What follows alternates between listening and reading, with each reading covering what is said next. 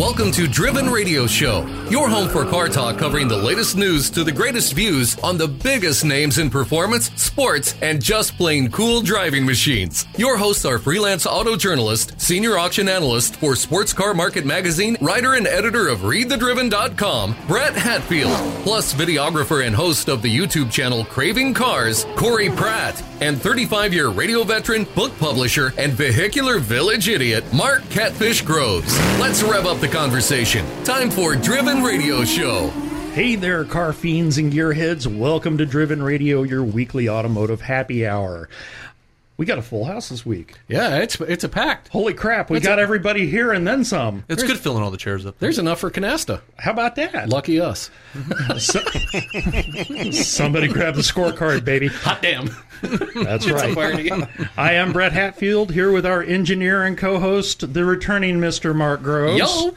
And the evil genius of Craving Cars on YouTube, Mr. Corey Pratt. Yep. Fresh back from an extensive tour of Arkansas. Woo! Against my will. Where'd you get to go? That's a whole different tour. Yeah. Where'd you go to? That particular, so it's kind of sucks. It was like, hey, can you go down there? I thought I was coming back the next day, and turns out it was like the next day. It was like, hey, Brett, by the way, I'm going to be here all week. We're down in Little Rock for a couple days, and then we took off the northwest Arkansas area, like Fayetteville area, and then was there for a few more days. Yeah, real difficult part was he only had one pair of drawers on him. We'll talk about that in the Talk About It part, because there's some beautiful places up there. And then we purposely took a detour. It was me and another guy, one of the other managers. We took a detour. Shotgun wedding. Through a more rural area through Arkansas and all that stuff, just so we can have some scenery again. Can you say that again? A more what area? Yep. Don't even want to take a second stab at it? Nope. Let me get a couple more drinks in. Hold on. We'll go around that tree again.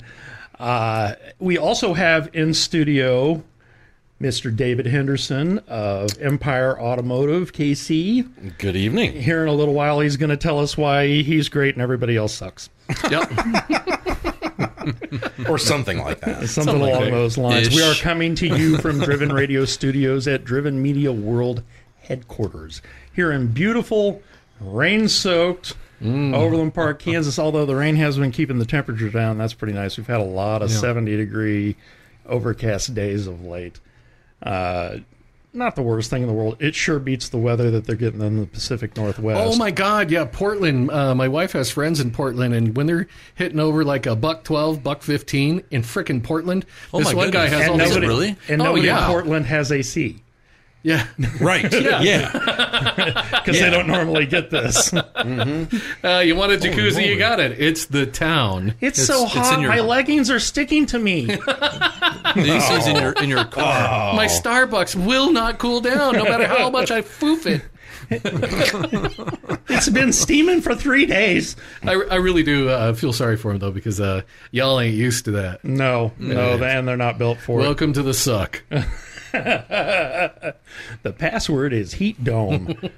You can find us online at drivenradioshow.com and readthedriven.com. Follow us on Facebook, Twitter, and Instagram at Driven Radio Show. And listen everywhere fine podcasts are heard. If you like what you're hearing, leave us a positive review on your favorite podcast platform. And be sure to tell all your gearhead friends if there's something you would like to hear more of, or someone you think we should interview, or if you have an interesting story. Hey, we're up for those. I always like a good story. Yeah. Tell us. Send your emails to Brett at drivenradioshow.com. So, guys, with all the crap weather we've had and absences from home and everything, have you done anything car-related or bike-related? Not a whole lot, except for as soon as I got home, I took the Porsche out. And then it was raining. I didn't care. I was like, I got to go. It's been over a week since I was in the car. I was like, car does have wipers on it. It does, absolutely. And it does just fine in the rain. However, here's an interesting, real short story. When I was down in Arkansas for work, one of the hotels we stayed at in Northwest Arkansas, Sean, who's one of my co-workers that went down there with me, sent me a picture. And it was a picture of remember I talked about the Mercedes Sprinter van that my wife and I were going to end up getting? Yeah. He took a picture of one that's like that, only it was an extended one. And it had a company called Backwoods. Plug.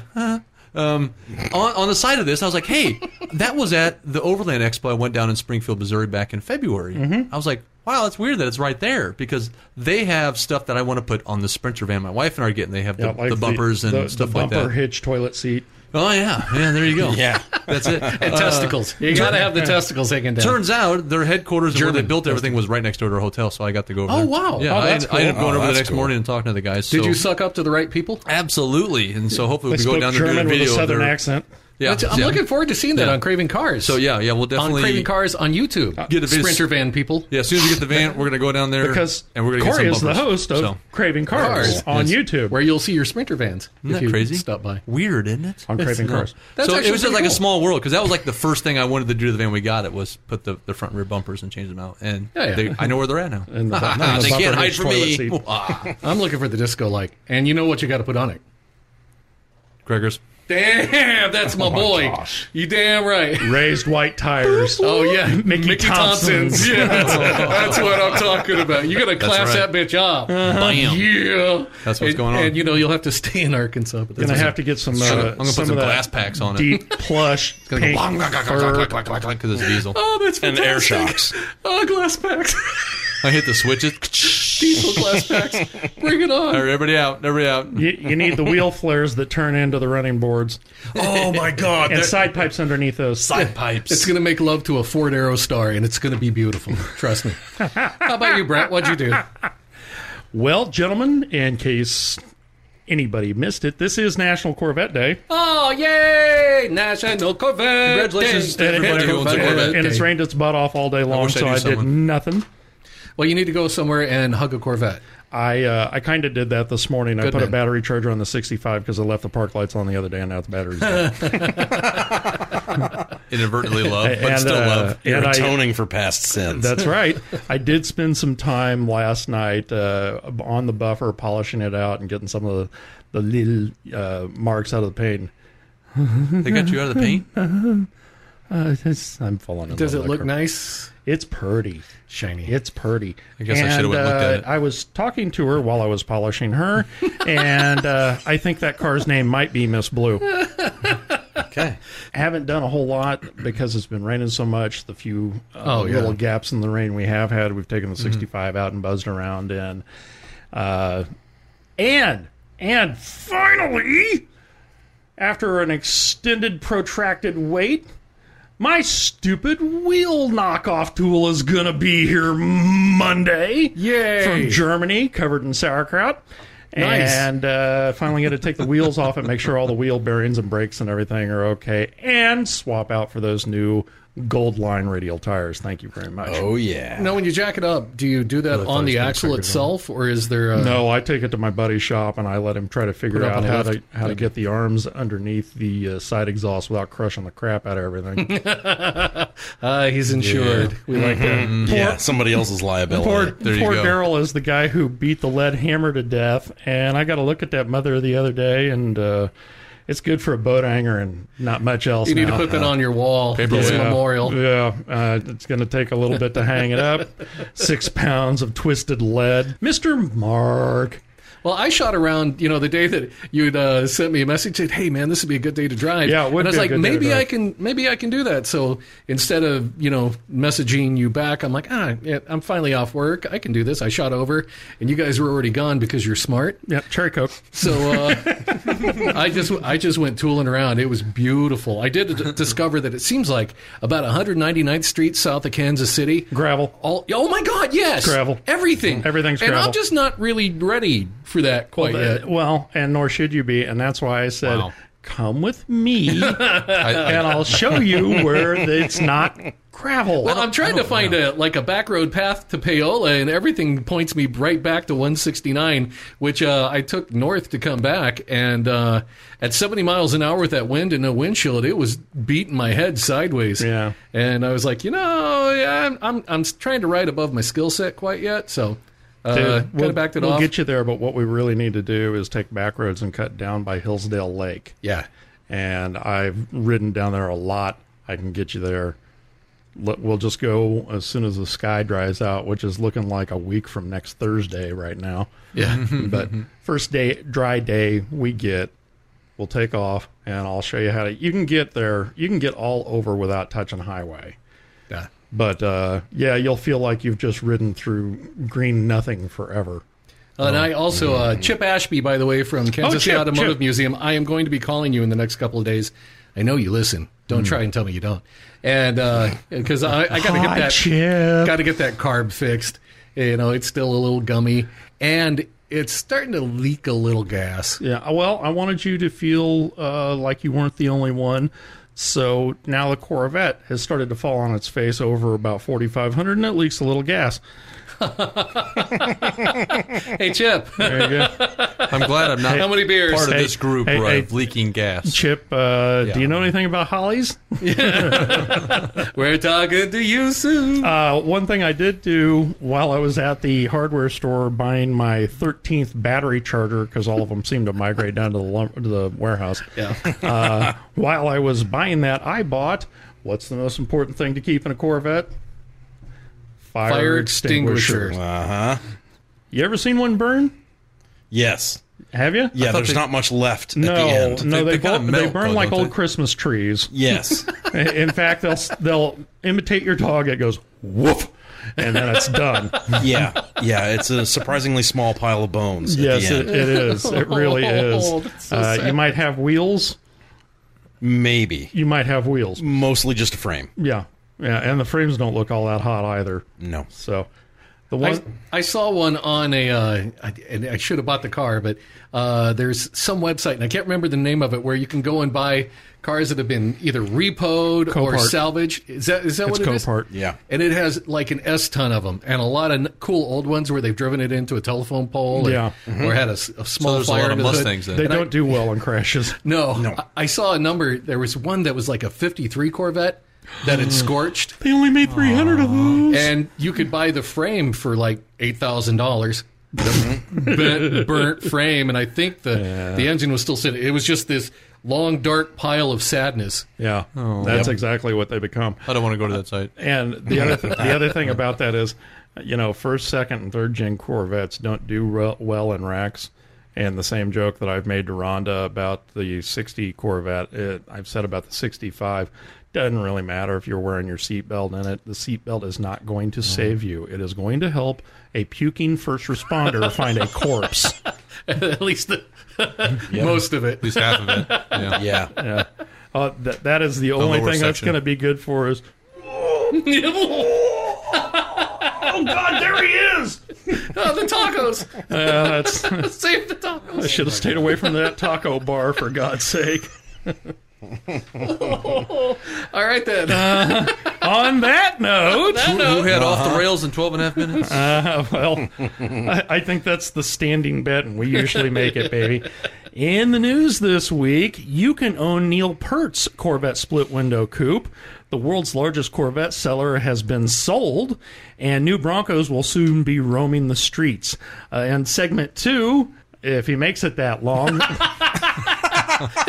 Yeah, the glazing eyes are starting to worry me. That's a little bit of drool. Of all of our other he's guests. already rocking in the chair and look at that beard going, that ain't gonna make it, man. I ain't gonna make it. That's the advantage of most of the other guests. They don't have to be there the whole show. Yeah, no kidding. Ha ha. Oh, David. Oh, David. Sucker. In segment 2, we will be speaking with David Henderson, co-owner of Empire Automotive KC, and he will be here he is here to discuss what surprised him about the auto restoration business, what a true restoration involves, and what makes Empire a step above the rest. Let's take a look at those news stories. From GM Authority, Rush drummer Neil Peart's Corvette split window coupe heads to auction. We might know the author of this story. We might. We might. Some young guy. Neil Peart, Is he Asian? drummer for Rush. I'm not that young. And one of my favorite bands, and honestly, by the way, One of your favorite Canadian rock trios? absolutely. Yes. There was three people got it. making a hell of a lot of noise. Yes, it was. Really impressive. And I used to listen to All the World's a Stage. I would sneak into my brother's room, double album set, and play his and put scratches on it and stuff. But it was an awesome double album to listen to. Peart joined the band in '74 after the departure of John Rutsey, remained the percussionist, lyricist until passing last year. Suck. He loved cars from an early age, describing himself in a quote as a car lover since infancy. Now, after moving Cool. from Canada to Southern California in 2000, Pert began to collect some of his dream cars.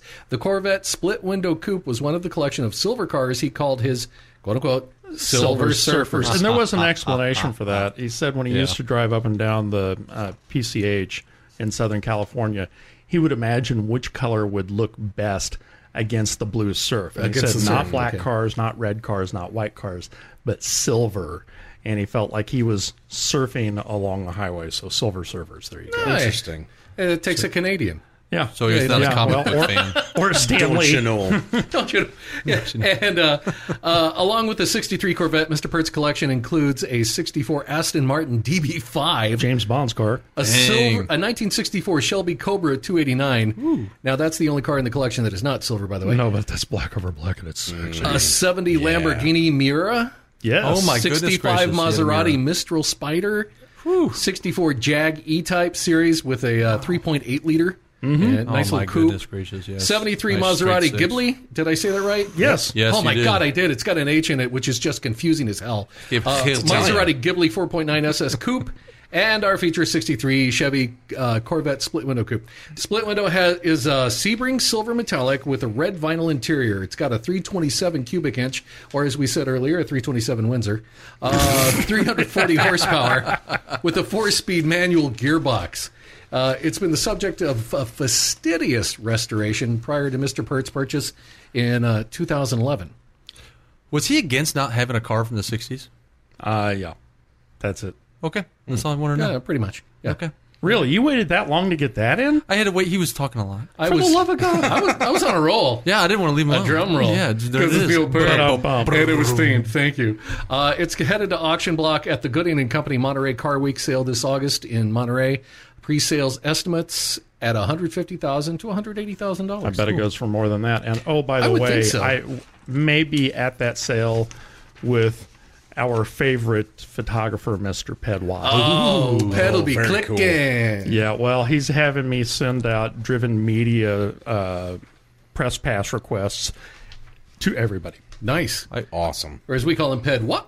I will say, seeing Russian live and seeing Neil Peart do his little his session You got to see them live? a couple times. Yeah. Oh, I hate you. Nice. Yeah, he literally takes about 10 minutes by himself, just him on the drums, and it's just the most fantastic time. You know Yeah. what? But my favorite drum solo I've ever seen, just to really completely ruin this moment, Yep. was on You're doing it. You're doing Branson, Missouri's Branson God. channel.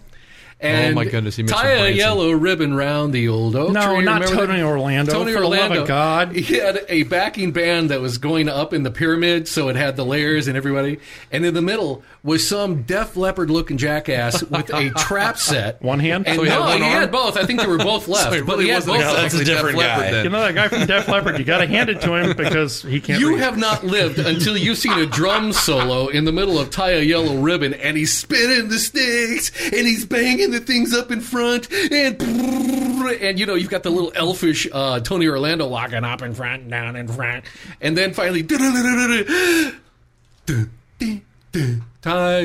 was the most god-awful thing I've ever I was seen. convinced you were going to say the drum challenge between Animal from the Muppets. No, that was actually good. This was a tragedy, and this is the only time I've ever gotten to share it in public. He's And my I'm glad for this moment. I hope it was worth it for you because I regret nothing. All right, next. I'm glad we could. I'm glad we could go on that little trip. From GM Authority, a Kerbeck Corvette sold to. Now I'm going to take a stab at this name because I'm not real sure how it's pronounced. It's CIO CCA, Cioca or Chioca. Is it Italian? I'm going to go with the second one. Yeah, Joker. Yeah. Yeah, those I'm going to guys. take the What's second the one. matter for you? Hey, what's the Hey, it's my brother. Shut up. Shut up, you. I'll stab you. Kerbeck Corvette, the world's largest Corvette franchise. It's the stab you part. I tell you. Stop laughing. I'm not going to be able to get through this. I'll never get through it if you're giggling. It's Tony Orlando. You gotta watch it. Crafty bastard. Tony Orlandini. Tony Orlando a done. Done. You done. Both of you. I quit. You were saying about a Corvette. Thanks for listening, guys. Have a good night. Hey! Hey! Quebec Corvette, the world's largest Corvette franchise, has been sold to Pennsylvania-based dealer group Chioka Dealerships. I'm going to go with Chioka. There you go. It's I probably, think it's that's probably correct. wrong, but that's what we're I going think with. you're good. Located in Atlantic City, Quebec Corvette has been the largest dedicated Corvette dealership for the past 27 years. Chioka Dealerships purchased Quebec this week, along with Quebec Chevrolet, Buick GMC, and Quebec Cadillac. Quebec Corvette will be renamed Chioka Corvette. Why not? Following the acquisition. While the name is set to change, Chioka says the same team of sales experts will continue to represent the dealership going forward. According to the data compiled by Corvette blogger, Quebec Corvette sold 866 Chevy Corvettes in 2020. During COVID. Holy cow. Wow. During COVID. How did they even get hold of them? Wow. You sell them, you get allocation for the next year. It was the world's largest Corvette dealer on the planet by sales volume, and they are listed in the Guinness Book of World Records that way.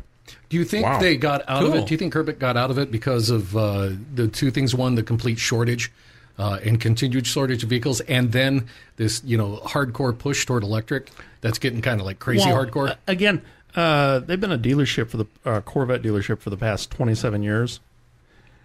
It may just be that it's time. It's time, yeah. You know, Quebec's like, I'm tired. He was holding a gun to my head. The owner may be He stabbed my brother. 60s, 70s. Hey, what'd you do to my brother? And he's just decided that, okay, I got $8 zillion dollars and all the Corvettes I could ever stand. Maybe it's time to retire and enjoy this. Could be going into witness protection. You never know. Could be lost in Arkansas. Could be. Could be. You never know. With crackers. Could be that there. Road and Track here, getting ready to see the 2021 Ford Broncos on the road. It's only overdue. Ford started building the 2021 Bronco finally earlier this month. Well, building and delivering. Well, yes. And those who reserved them finally started taking delivery, according to posts from the Bronco 6G forum. These orders are for more than 190,000 reservations. Good God in heaven. What? Well, you know what? With that said, I actually talked to a couple Ford dealers about that. I was like, so how many are you taking before you stop? They go, we're not. Nice. They just kept going. And as long as someone ordered it and put the deposit down, they were taking them. Wow. So those who want to place future orders, though, from here on out will likely have to wait till next year. Yeah. The photos on the forum show a four-door hardtop Badlands model finished in race red, equipped with the optional Sasquatch package. Sasquatch doesn't believe in you neither. That adds, the biggest thing about that Sasquatch package is it adds 35-inch all-terrain tires. 35-inch tires from a stock Those are car. Big tires, man. Four-door Badlands model starts at $46,085. You know, I went on the Bronco configurator, and I think is the Badlands model the one that's top of the line after the first edition or whatever it is. And I think so. I think that's kind of like the I more did one of rugged those version of in a them. four-door, decked out, Yeah. with just every cool thing I could put on it, and got done, and it was only $58,000. Now you say only $58,000, but think about it, what a new full-size pickup goes for. Yeah. And I was like, that's not. I feel that like you get quite a bad. bit. It's- They're including a lot with this Bronco, like option-wise. There's lots It's a of, third lots one of tech. down. The top of the line is Bronco First Edition. Yeah, the first Well, edition. but that's is gonna be sold out. that What's was the the one early after release. it? So the Bronco Yeah. Wild Track. Now, Yeah, that one. I went and decked that thing Wild Track? completely out in a four-door version with everything you could get on it, all the cool stuff, and the $3,500 luxury package and everything, and it was $58,000. now, the first edition went for what, 60-something? What's the same? starting at 56. So Yeah. you By just the go time from you there. throw yeah. some stuff out, Yeah. It was pretty easy to get close to 70 on those, I think. Okay. Stereo and cup holders. But on the wild, the wild lamp, what was Crackers. it? The Wild Track. Wild Track. The Wild Track. I decked it out with everything on there. 35-inch Mickey I Thompsons. am missing my 1990 more than a little bit. Yeah. God damn it. Probably so. But with everything on it, brand new, $58,000 didn't seem that bad. I mean, granted, it's almost $60,000, but if you did that with a new Silverado or a new F-150, it'd be $80,000. Yeah, well, or considering Tahoe, you deck out a four-door Rubicon, Wrangler Rubicon, I think it's actually over 60. If you really throw everything at it, Yeah. and then the Gladiators are a few thousand even more than that. So. I even had the. I know that's a truck, They've got clear bra on it. They've got clear paint protection Yeah. on it, and that's Recommend like It was $250. It was so cheap it seems stupid not to do. Yeah, why wouldn't you? Because you'll pay a lot more than that to a local person to so get it done. So, $58,000. yeah, Not bad. Absolutely awesome. So we got 6 trim levels available on the new Bronco, since we were just talking about that. Yep. Include obviously the base, Yes. the Big Bend, the Black Diamond, the Outer Banks, the Wild Track, and Badlands. You know, those all actually sound kind of like a cool kind of name, too. Yeah, they are. I got a Wild Track. I got a Badlands. I got the Black Diamond. I got something I got to keep scratching. Yeah. The 2-door configuration comes Wait, with only the hardtop, while the 4-door model is available soft and hardtop. That seems. I feel like the 4-door is counterintuitive. really just the more. I think that's the way to go. I'm going to be honest. I'd get the 4-door. This is the part How about where you I guys? normally introduced our special guest who's coming up, but I already Yep. introduced him because he's sitting right there. Yeah. Nobody. Yeah. It's David Henderson. He's the co-owner of Empire Automotive KC.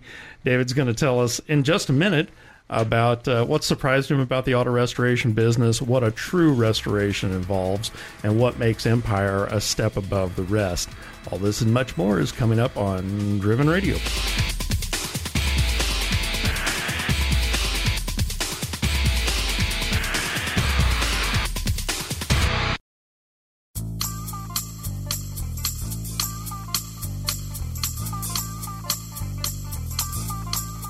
Welcome back to Driven Radio, coming to you from Driven Media World Headquarters in Overland Park, Kansas. Our guest this week is Mr. David Henderson. Hello. Holding down that end of the table and making sure that we get through all the beer. He is co-owner of Empire Automotive KC. David has always been fascinated with mechanical things, especially vintage cars. David is a McPherson College Auto Restoration Program alum. If only we could have somebody from McPherson on this show. I know, you really ought to talk about McPherson sometime at least. Give them a little attention. Little love. Something. Me goodness gracious. Wow. While David was going to school at McPherson, he interned for Carriage Motor Works and then worked there after graduation. Carriage Motor Works was here in Kansas City. David eventually partnered with his friend Matt Pluff to buy CMW, and that's where the story begins. David, welcome to Driven Radio. Thank you. Glad to be here. I'm glad you found the house. Yeah, it wasn't hard, actually. You mean the studio? Right, yes. World headquarters. Yeah. World Radio Headquarters or whatever it's called. Yeah, Driven Media World Headquarters. At It's the, okay. at the end of the It's a tongue cul-de-sac. twister, I get it. Yeah, but Yes. it's 8 stories tall. Yeah. You know, it feels like it anyway. It is, yeah. It's well paid. It does when I have to walk my crippled ass upstairs. Truth. All right, David, tell us about Carriage and Motor Works. What kind of shop was it? What did you learn working there? And what surprised you most about the business? Okay, that's a multi-tiered question. Well, let's just it start is at the deep. beginning. What kind of shop was it? Well, Carriage and Motor Works was a shop that was primarily focused on British and European sports car service.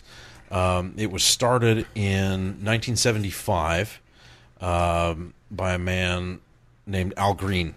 It was at singer. the corner of... Yeah, he was. Yeah.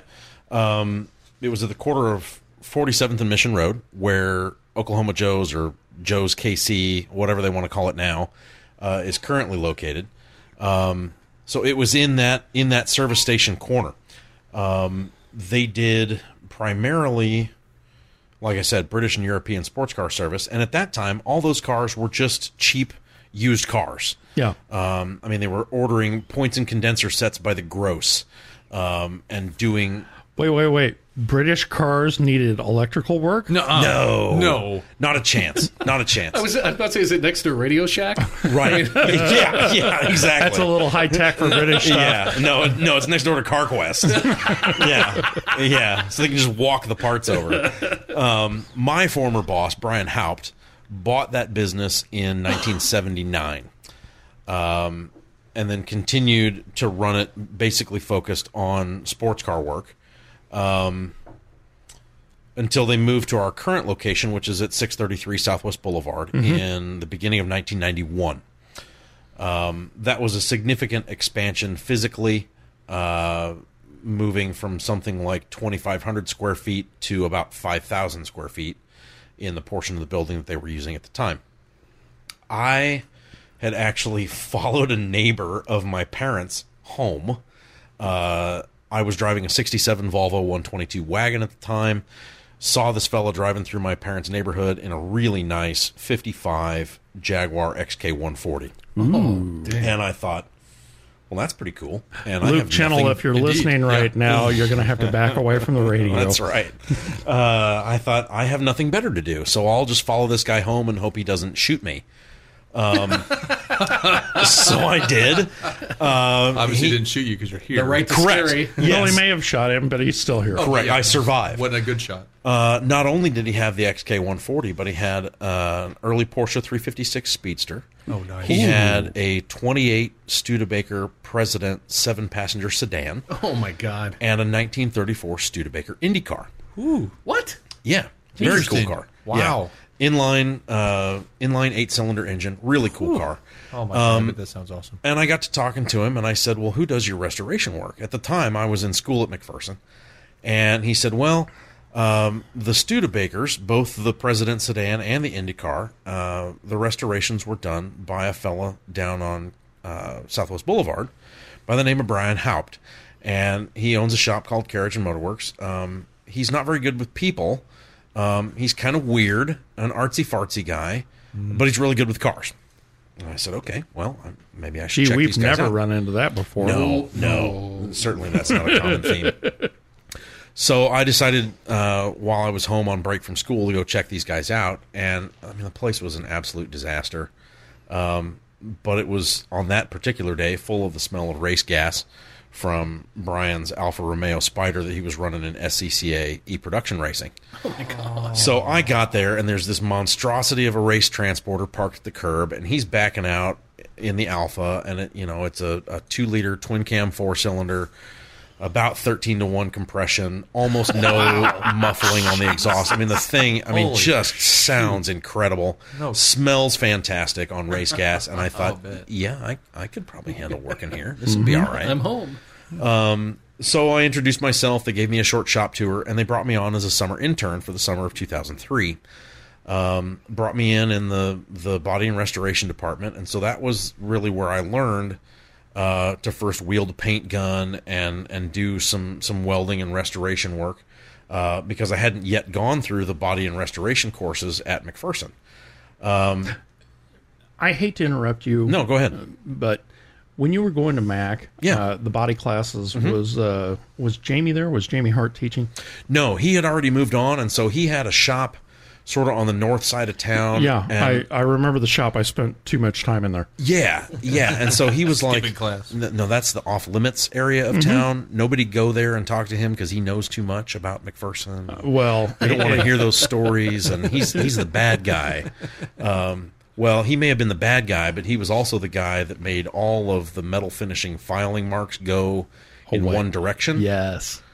And Yes. so it's like, okay. And he's also the guy who could pinstripe the old wooden spoke wheels freehand yeah, well, without even thinking about it. And he was scary good at what he did. it didn't matter when you went to his shop. You never actually saw any work being done. No. It was just that the car had been magically transformed from the last time you saw it. Yeah. And so there was this aura about Jamie Hart that was, it was like auto restoration. He worked well was after magical. dark, and he also had rather a love-hate relationship with Miller Lite. Yes, and there was sort of a lingering backstory that his rotisserie had once been an on-campus McPherson College light pole Yes, that disappeared in the middle of the night that wouldn't surprise me. and then changed shape. I can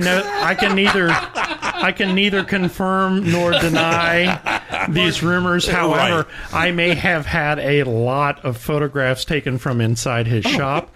I may or may not also have a picture of Jamie wearing a Miller Lite box for a hat.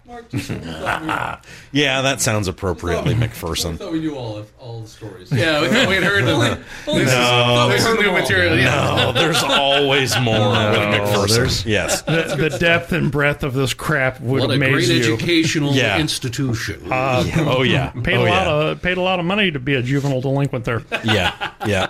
course, I was a juvenile delinquent in my 30s, but But you see, you learn. Well, It stuck with you. you see, Timmy, so threw you completely off track. Yeah, a little bit, but There that's you okay. are in the shop with the Yeah, stuff. right. Yeah, here I am. And there's an Knee alpha, deep. and there's race gas, and Right. there's stuff, and there's Yeah. things. So I sort of cut my teeth with that first summer internship at Carriage and Motorworks. And when I got ready to go back and finish my last year of school at McPherson, Brian said, we've really enjoyed having you here. If you want to come back when you're done with school, there is a place here for you. We'd be glad to have you back. Well, wow, cool. while I was at Wow, school... that's quite a bit different from what I heard at McPherson. We like your money, but we kind of wish that you would make yourself scarce. Go away. For the love of God, never. Are you the jackass who showed up for convocations in full leather Harley regalia? Turn on the printer. We need his diploma now. Yeah, get this guy out of here. All Yeah. this sounds familiar. So I returned to Carriage and Motorworks in a full-time capacity after I was done with school at McPherson. During my last year at school, the guy that had sort of trained me or been my mentor during that internship had left Carriage and Motorworks and gone to work at a different shop. And so Brian brought me in to sort of spearhead the restoration department. And so that was my beginning capacity and sort of transferring him out of an old way of doing business where he was sort of robbing Peter to pay Paul, taking deposits on upcoming projects to sort of feed progress on current projects because he just didn't really have a handle on how to... Automotive restoration Ponzi scheme. Right, sort of. He didn't really have a good handle on how to accurately document time spent on projects, accurately bill, have clients making regular progress payments that made sense. So it sounds like what you learned while you were working there, in addition to doing any of the work, was the right way versus the wrong way to run a restoration shop. There was some of that. I certainly brought some different processes and a lot better efficiency and transparency with project owners, clients, that sort of thing, that had not been in place in prior years with Brian's ownership. And so while some of the things that he demonstrated were ways that I didn't want to continue doing business, he certainly was an excellent boss, excellent mentor. And one of the things that I really enjoyed about working for him the most is that it didn't matter what kind of a bind we got into on a project. He would absolutely never, ever throw one of his employees under the bus with a client. Wow. He was always awesome. really, really stand-up guy. That's impressive. Very. So I learned a lot from him over the years. I worked for Brian and the Carriage and Motorworks entity from full-time from 2004 until Matt and I partnered together to buy the business and turn it into Empire Automotive in the fall of 2015. So what convinced you to buy that bit? Did you talk Matt into it? Did he talk you into it? Were you both of a common mind? Or was it just, well, hell, maybe we ought to do this? We were pretty well of a common mind. Matt and I have known each other since high school and have sort of weaved in and out of the lane of automotive restoration for the last 20 years, each of us following our own path. I had sort of been groomed to take over the business from Brian, but I never wanted to do it on my own. It was a large enough operation that I didn't want to run it as a single guy. Matt had worked off and on for his older brother, in a restoration shop that focused mainly on early Mustangs and vintage Ford stuff. Was that the shop over on Merriam Lane? Yeah. His older brother owns a shop called Mustangs and More, which is there on Merriam Lane, just south of Johnson Drive. And he's still in business, still doing well. I'm familiar with the shop. Yeah, well, and he's right across the street from Ossipek's place where you Yeah. normally take your Corvette. Yeah, well, that's where I take all my stuff to torture Daryl Ossipek. Yeah, right. Yeah. Well, and Daryl's brother Mike is a member of the Yeah. Austin Healey Club. Yeah, and so I- he's been in my shop a number of I times. know, sort of- Mike makes me shake my head. Yeah, Mike's an interesting guy. So anyway, Matt had forged out on his own and had started a small restoration shop, which he called Empire Restoration. Oh. He was working out of something like 2,500 or 3,000 square foot shop, largely working by himself. That's not a lot of room. It's really not. And so he would really only have 5 or 6 cars in process at a time. Some of the time he had part-time staff helping him, but in large part, he was trying to generate 40 billable hours during the week and then was working in his home office in the evenings trying to tackle all of the invoicing and customer communications and parts sourcing and all of that stuff. So here he is working 60 or 65 hours a week trying to scrape out a living, largely as a one-man operation. He said, you know, I love vintage car stuff, but I don't want to do this alone. So I'm either going to partner with somebody or I'm going to move into a different career. Sure. So we were sort of in a parallel, like-minded scenario as we got ready to take over Carriage and Motorworks. It wasn't really any arm twisting on anybody's part. It just made sense to join forces and buy the place from Brian. So here's the question that I've been dying to get to. Sure. What sets Empire apart from other restoration shops, or what is it that makes Empire special? I think really the thing that sets Empire Automotive apart from the flock is that we're really customer focused and emphasize a different type of experience. Sure. With Empire Automotive. This isn't just about restoring cars. This is more about dream fulfillment, you know, being able to bring to fruition a project that somebody has dreamed of since they were in high school, whether this is a car that's been sitting in their garage for 30 years or something that they've recently purchased to try and relive the glory days of high school and college. You know, we're really joining hands with the customer. A lot of our customers are very capable of doing a lot of work on their own. Some of that's mechanical, some of it's detail-oriented things. But if you didn't have the shop you had, they probably wouldn't be coming to you for it. Yes, that's very true. You know, we've got about... I'm trying to set you up to brag about yourself, because Yeah, I've seen the shop and I know what you do. I know, but I have too. neither Matt or I are really big braggarts. We've got about 12,000 square feet of shop space. We've got 8 guys working full-time, and at any given time, we've got 35 to 40 cars in process. But you've got such amazing stuff in your shop. We've got a really wide variety. Walking Yeah, through it's your not shop. just British sports cars anymore. No. is it? No, it's not. And okay, here's a good example. A few weeks back, we talked about a 58 Cadillac Eldorado Brougham. And that it was a pillarless, suicide door, stainless steel roof. And the day after we talked about that on the show, I was walking through David's shop. He had one. Yeah. He had one, and it was at the beginning of the restoration process, and it had been partially disassembled, but was sitting on the back of the shop. And those things are unmistakable. They are singularly remarkable cars. Yeah. And Vern and I are walking through there, and I take one look at it, and I said, "Holy crap, dude, you've got an Eldorado Brougham." And he says, "Yeah, but..." And he's starting to talk about, yeah, well, it's not this and it's not this. And I'm just sitting there with my jaw on my chest looking, "You've got an Eldorado Brougham." Yeah. But dude, Yeah. Well, Yeah. and we sort of are a well-kept secret. You know, we don't really advertise a whole lot. There's nothing about the building. Well, that's after this overly podcast, flashy. that's shot. Yeah, a little bit. I can't tell you how many times I've driven by, like going to, there's some taquerias down there that are just amazing. Yeah, well, it's Southwest Boulevard. So. Taquerias, how are you pronounce it? Some places to get tacos that are really amazing. And I have driven by, and there have been these beautiful Rosedale cars barbecue. sitting outside in just these amazing colors with these paint jobs, and they just look freaking cool. And I've always wondered, and I freaking now know. Yeah, now you know. You Yeah, freaking know. now You you've can't- connected the dots. Yeah, you can't. Who knew? La, la, la, la. Wait till you walk through the shop. I'm looking forward to it. Wait till you walk through the shop. Yeah. Oh, Well, yeah, it's a bit of a I'll candy be stopping store. by. Remember me? I was the one who said stupid Absolutely jokes. is. Can I see your stuff? So, what is a true restoration? There are varying ideas and different standards for what people consider to be restored or, restified, whatever you want to call it. What is a true restoration?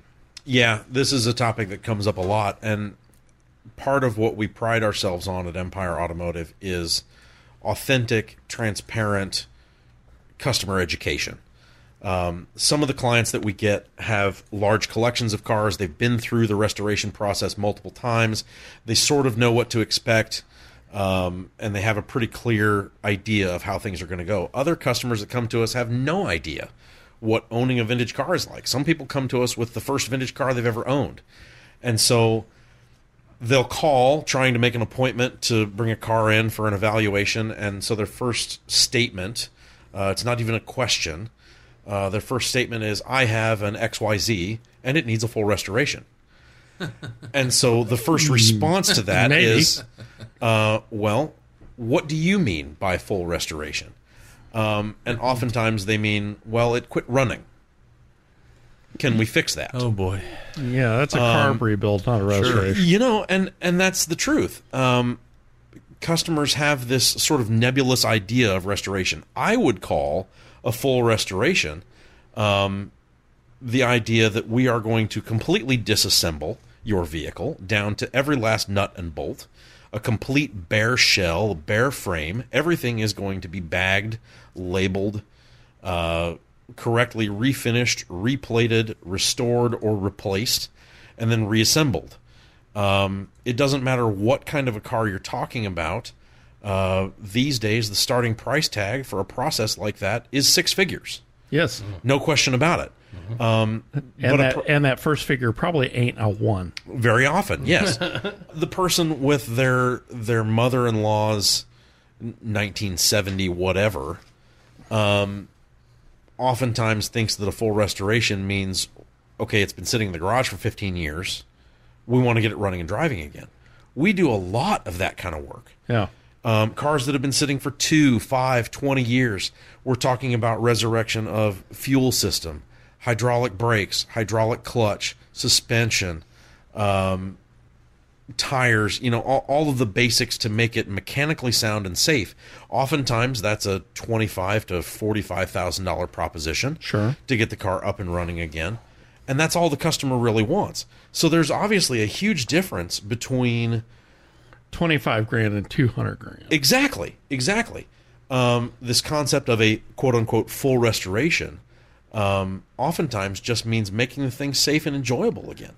Really, in a lot of people's minds, I think that would mean a heavy-duty detail and make it run. Yes. And they think that's a full restoration. Yeah. And what you guys are doing is a lot closer to what you find at Concord. Sure. Yeah. Well, and we're capable of the full gamut. I mean, we can do everything from, you know, basic service and maintenance on whatever vintage classic car you may be driving to an all-out, all the way to the bare bones, complete restoration. Sure. And sometimes that basic service and maintenance, and, you know, finding that you're not going to get it at Jiffy Lube. No. All due respect to Jiffy Lube, but damn. No, but you have to find a shop that knows what they're doing. Yeah. And well, one of the most unique cars that we do regular service on is a 1959 Mercedes 300D, what they call an Adenauer yes. Convertible sedan. Yeah. So this is a convertible, large four-door sedan. They built 32 of them originally. Oh, Lordy. This is a car that's locally owned. It was purchased new by the current owner's father. You're kidding. So it's been in the family since day one. This was Mercedes' response to Rolls-Royce and Bentley. Yes. They were entirely hand-built. They share a lot of mechanicals with the 300 SL, Gull Wings and Roadsters. Yes. Fuel-injected, big inline-six. It's a wonderful car. It doesn't need restoration. No. Is Not it if you 100? put that fuel cell in there in the subs.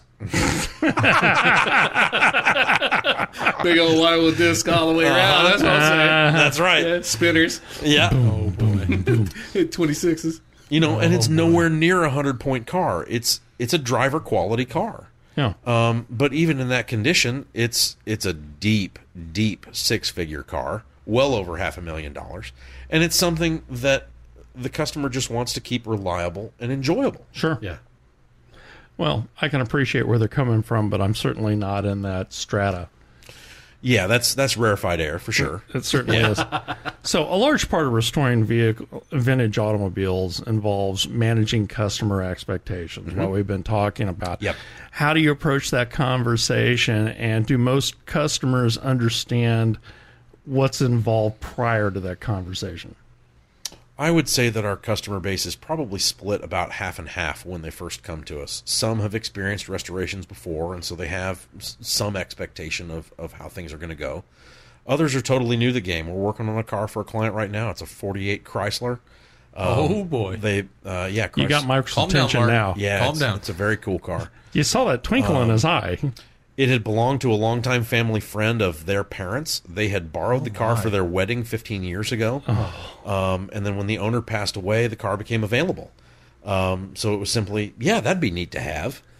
So they bought the car. The engine is frozen. It needs a lot of mechanical work. We've just done an examination of this car, and I'm currently in the process of working up an estimate on what it might take to get the car back on the road. And this client, I think, is probably on the upper end of the scale as far as realism of their expectations. He's basically come to me saying, this is my first vintage car. I really have no idea what to expect, but I don't want to cut corners.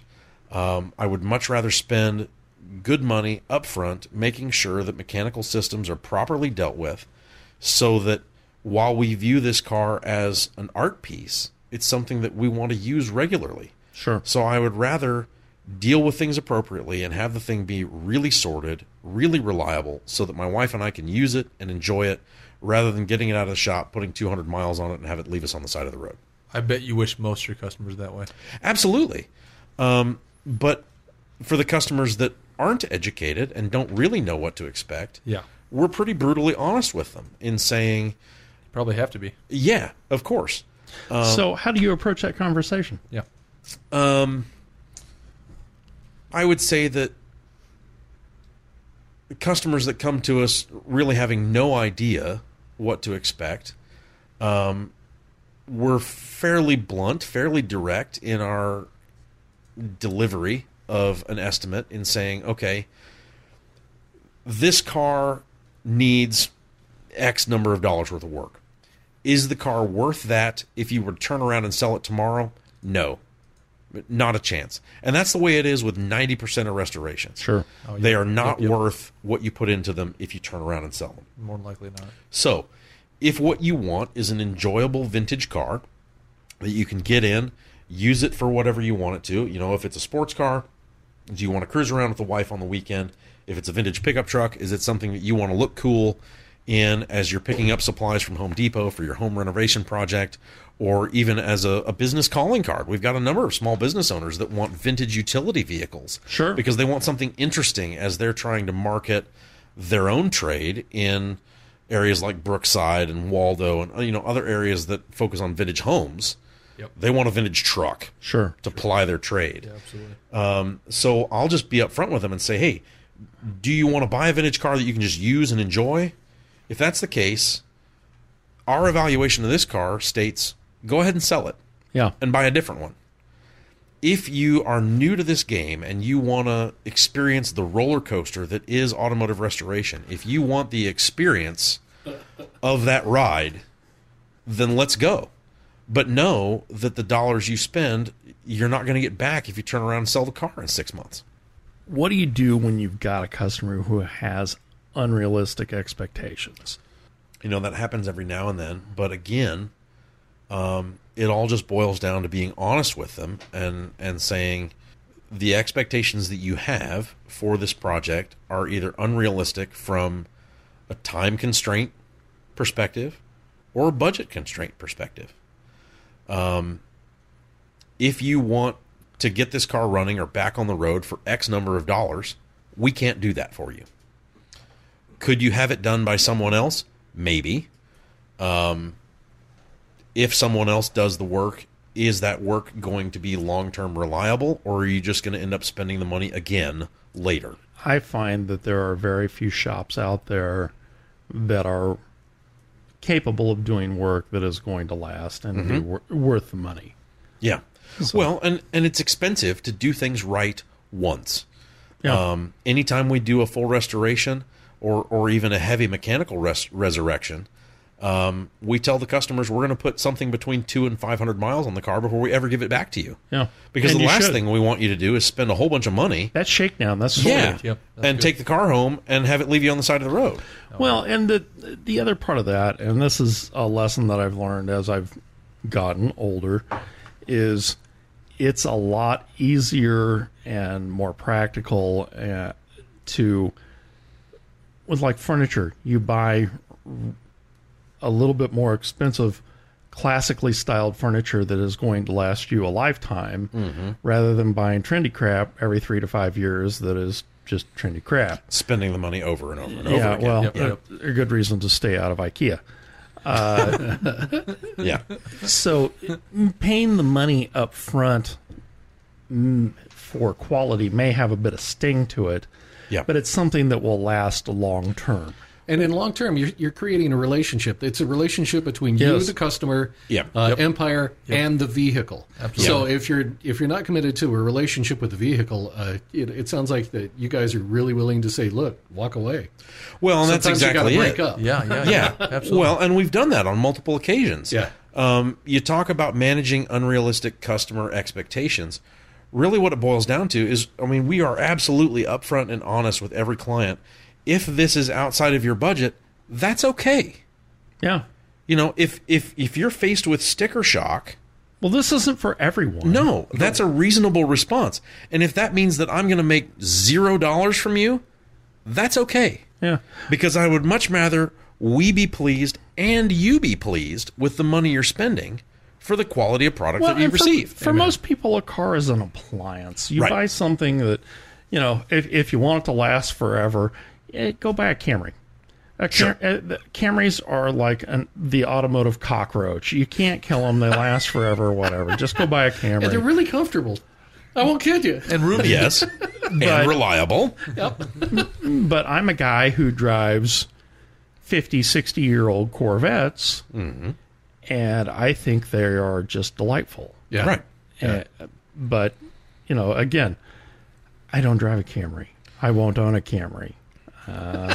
Well, and it's interesting the kind of responses we get from customers.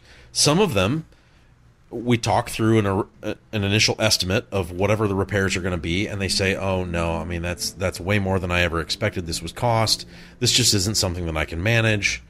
I always love it when we've got the sound of somebody racing in the background. That's Hot car fantastic. go by, we're all like, Yeah, it's kind of trippy. what was that? It's an added sound effect. Some people cut bait and leave right away. Others are totally unaware of what the cost might be. I just spoke with a client about a week ago on a vintage Ford pickup truck, and I gave him the numbers on what it would take to do the work that he's requested, and he says, "Well, that's a lot more than I expected it would be." And I said, "Well, let me type this up and email it to you, and you can review it." And then we talked a few days later, and he said, "I listened to what you had to say when we talked on the phone the other day, and I realized that my options are to sell this truck and buy a different one, and be further ahead in the game and have less money to spend on the work. Sure. Or, and this is for this particular client, his first vintage car. He said, or I can spend the money and sort of enjoy the ride." And he said, the more I thought about that, the more I think that actually sounds like fun. So let's go for a ride together. And there's an education nice. in that. I said, okay, let's do it. Cool The guy's a radiologist for a living. He's not really a car guy. Doesn't have a whole lot of car experience. He isn't one of our clients who has the ability to do things at home on his own and then kick things to us that he lacks talent or experience or time to do. But he's interested in going for the ride, and that's sort of what automotive restoration is about. Very cool. It absolutely is. Absolutely. All righty. Now you're in the crosshairs, brother. Okay. What is the dumbest thing you've ever done in a car? Oh, boy. He's from McPherson. I'm looking forward to this story. Yeah, Oh, this boy. ought to be good. Well, we've it's- gotten good stories out of I McPherson. welded in a jet engine and then put it on a train track. Yeah, no, it's nothing like that. It is a Central Kansas story. I was in college at the time, young, dumb, Where'd you go to school at? no place you've probably ever heard of. It's a small town in the middle of nowhere. Way to go, Hammerhead. No, it was actually before I had started school at McPherson.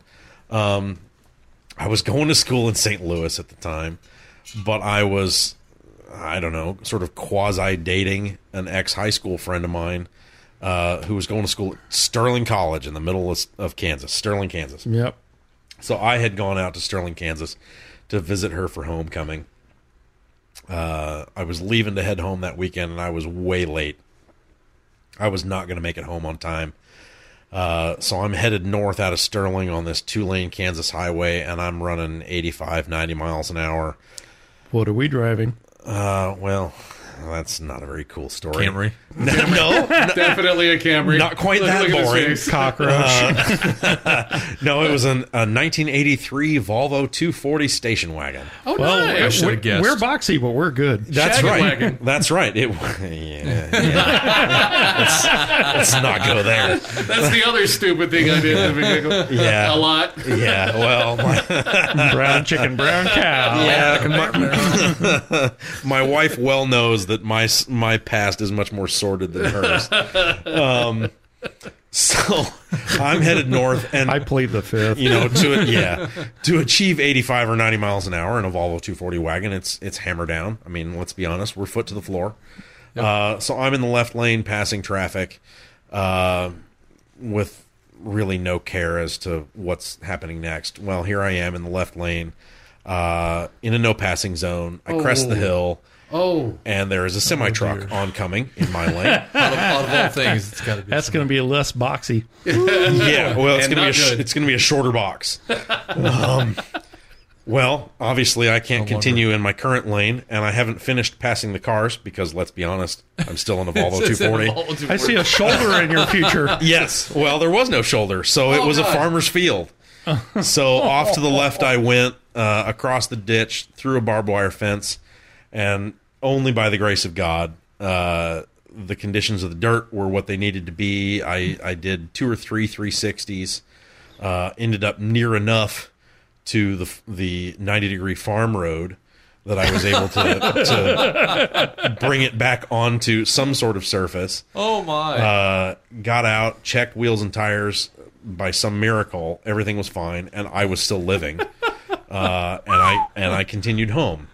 But that's probably the scariest or dumbest lacking prudence moment in an automobile for my me. goodness. 2 things. 1, glad you made it out of Yes. that okay. Yeah, it could have been a deadly experience. And 2, that's so much better than the dumbest thing I've done.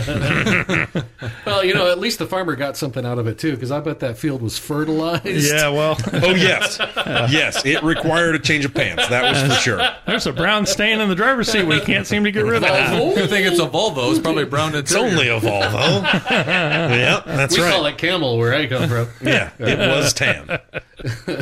We've been speaking with David Henderson, a notorious farm field plower and co-owner of Empire Automotive KC. All the links for David and Empire Automotive can be found on www.readthedriven.com.